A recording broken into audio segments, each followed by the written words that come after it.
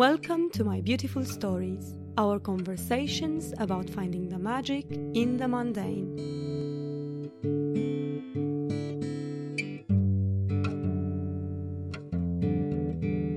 This is Tommy's story.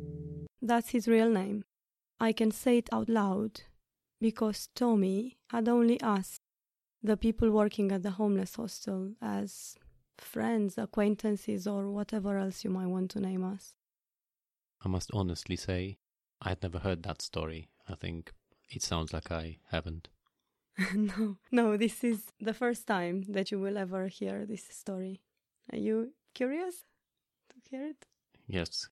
Tommy was 65 when I first met him. What can I tell you about him? He liked his food. He liked his drink. He was not impressive at all in his demeanor. I remember him as tall as me. Well, that's not that big, is it? Okay, I am short. So I basically am pretty sure that he was taller than that. It's just that he had such a kind and friendly way with people that you felt his equal all the time when you were speaking to him. I found a lot of things about Tommy fascinating. I found his accent fascinating. It was a melodious, undulating, song-like Scottish accent. You know that I'm a whiz at accents now. I always know where they are from. I can differentiate between Liverpool, Manchester, you name it. You know where I learned all of this. I learned it at the hostel. Yeah, indeed. You're definitely the expert on English accents in our family. I can't tell any of those. What else can I tell you about Tommy? He loved porridge, but he hated the cook's version of porridge. He always said that he liked his porridge quite stodgy, and I never really understood what he meant by that. Tommy was one of the first people that I keyworked. How can I explain what keyworking means? I looked after his well-being. Nowadays, I guess this job would entail a lot more collaborative work and intervention. Then I was making sure that he was attending his medical appointments. I was always encouraging him to attend detox programs. And mainly I was trying to understand what would possibly bring him a little more joy or variety to his day. And I guess you understood by now that he was a heavy drinker. Right. I'm just surprised I've never heard his story. That's because he died a few months after I met him. Not a few, but half a year maybe a bit more. And this might be the reason why you never heard his story, or at least this part of his story, before, because at that point I guess I was still processing. But then he died, and this part of the story you might be more familiar with, because his was the first funeral that I ever went to here in Britain. And in fact, to be honest, it was probably my second ever funeral. My parents kept me away from funerals as I was a child, and I only went to one other in Romania. Yeah, I think I went to only one or two myself. I guess that's a completely different matter to discuss, whether we should keep children away from grief in such a way. I don't think I'm... Yeah, let's leave that. let's discuss that another time. So this funeral made a big impression on me. I remember the day. It was cold, dark and rainy. That's Britain, I guess. In the crematorium chapel, which was in Brighton, there was me, another one of my colleagues who had driven me there and who had known Tommy for a very long time, longer than me, and then a handful, maybe 3, of hostel residents. And that was it. And this left me with such a strong impression. So strong that I wasn't able to go to work the next day, or maybe a few days after either. And this you must remember. Yeah, I remember that you found some of the funerals of your clients quite sad, because there wasn't anyone there. Quite upsetting. Anyway, this is not actually the story. This is not what I came here to say. I had a few days off from work, and then I went back to work, and a few days after that we get a phone call. And it's a woman from the supermarket down the road. You must remember that supermarket. It was just by the train station. What is it, 15 minutes walk maybe from the hostel, just down the hill from where we were? Yeah, I think it was put there in place of Woolworths. Yeah, that's That's right. Woolworths was there beforehand. Anyway, this lady, she phones and she says that she's sorry that she couldn't make it to the funeral. That's Tommy's funeral.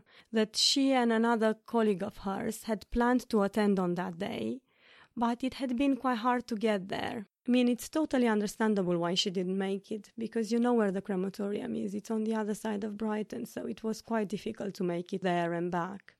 And then she carries on telling us how they are planning to honor Tommy. That's her and her other colleagues from the supermarket. And what they did is they had a bench placed in front of the supermarket, just across from it, with Tommy's name, full name, engraved on it, and a short remark that I really wish I could remember verbatim. But it was something like, this is where Tommy liked to spend his afternoons and chat. I can't remember it word by word, unfortunately. And you see, the reason for that is that Tommy had come into that supermarket almost daily. He'd buy a small thing, a curly whirly or a double-decker, and then he'd stay by the cashier and he'd chat with them for hours. And they never told him to leave because they really loved his company, his conviviality.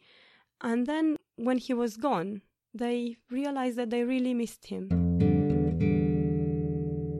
This is such a good story. I really like it. I'm just upset you didn't tell me the story before, because I think we're going to get promoted to one of my favorites.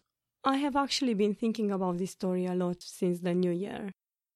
I don't really know why. And I was also surprised that I kind of knew that I had never told you. And I was trying to understand why, but I think it took me a while to process.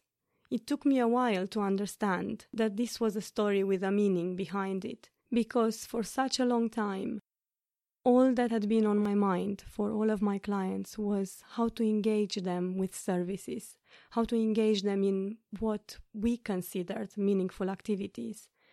In this particular case, I was constantly plotting to get Tommy to attend day centers and other such socializing groups. And it never really occurred to me that each of these people might have had a much more real, a much more significant own life. For that whole year when I did this particular element of the job, I worked daily on getting people to socialize the right way, by the book. And that approach did help quite a few people. They moved on, they got where they wanted to be. But there were a few situations, such as this one that I have just told you about, where my approach didn't help one single bit. With Tommy, for instance, what really helped, and what helped me too to remember him, was my chats with him, and not my trying to convince him to go attend that day center. So the question is all social interaction equal? In an age where we have so many social media options, is an opportunity where we can meet in person still worthwhile on its own? Soon, instances like the one that Tommy experienced won't exist. We won't have the basic hello and goodbye from the supermarket, as our shopping will be brought in by drones. Well, you know me. I think that there's definitely no replacement. I mean, we are of the age where we can actually remember the world before all the social media. Or just with MSN. Or just with Messenger, yeah.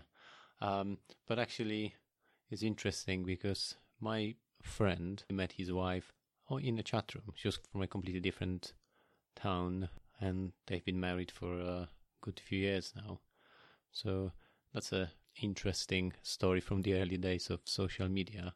And for us personally, social media and the technology, it helps us to keep in contact with our friends that were very far away. But I feel that it's like with any use of technology, like in the famous Polish film for kids, where there's a school and a vicious barber sends a doll/robot there, and obviously that robot messes up the whole school. And what sort of TV were you watching when you were little? It's very known. talk about it another time. We both find out new things about each other this episode, yeah. But basically, then one of the boys asks, is technology good or bad? And wise professor says it's neither good nor bad. It's whatever you use it for.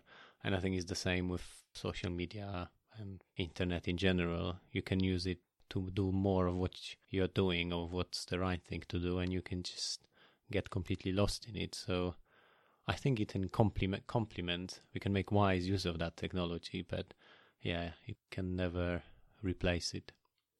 It's interesting that social media can be very versatile these days. You know, I'm a big fan of Instagram, and I really find that it functions a little bit like your own living room.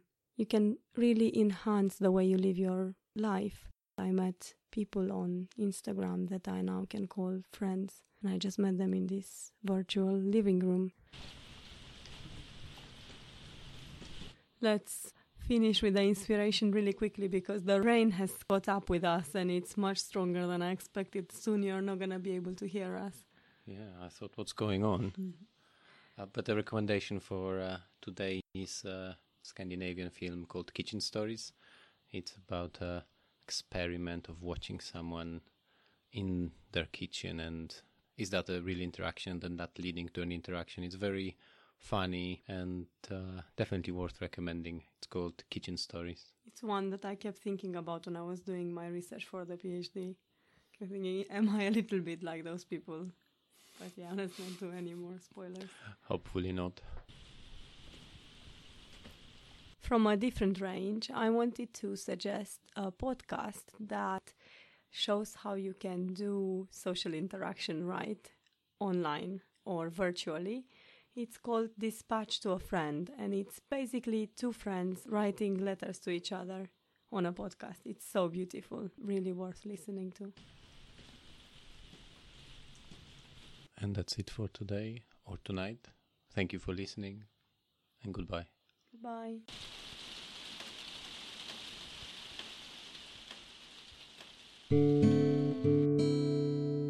This is it from us. If you like the podcast, please rate, review, or subscribe. Get involved in the conversation each week on my Instagram account @stories.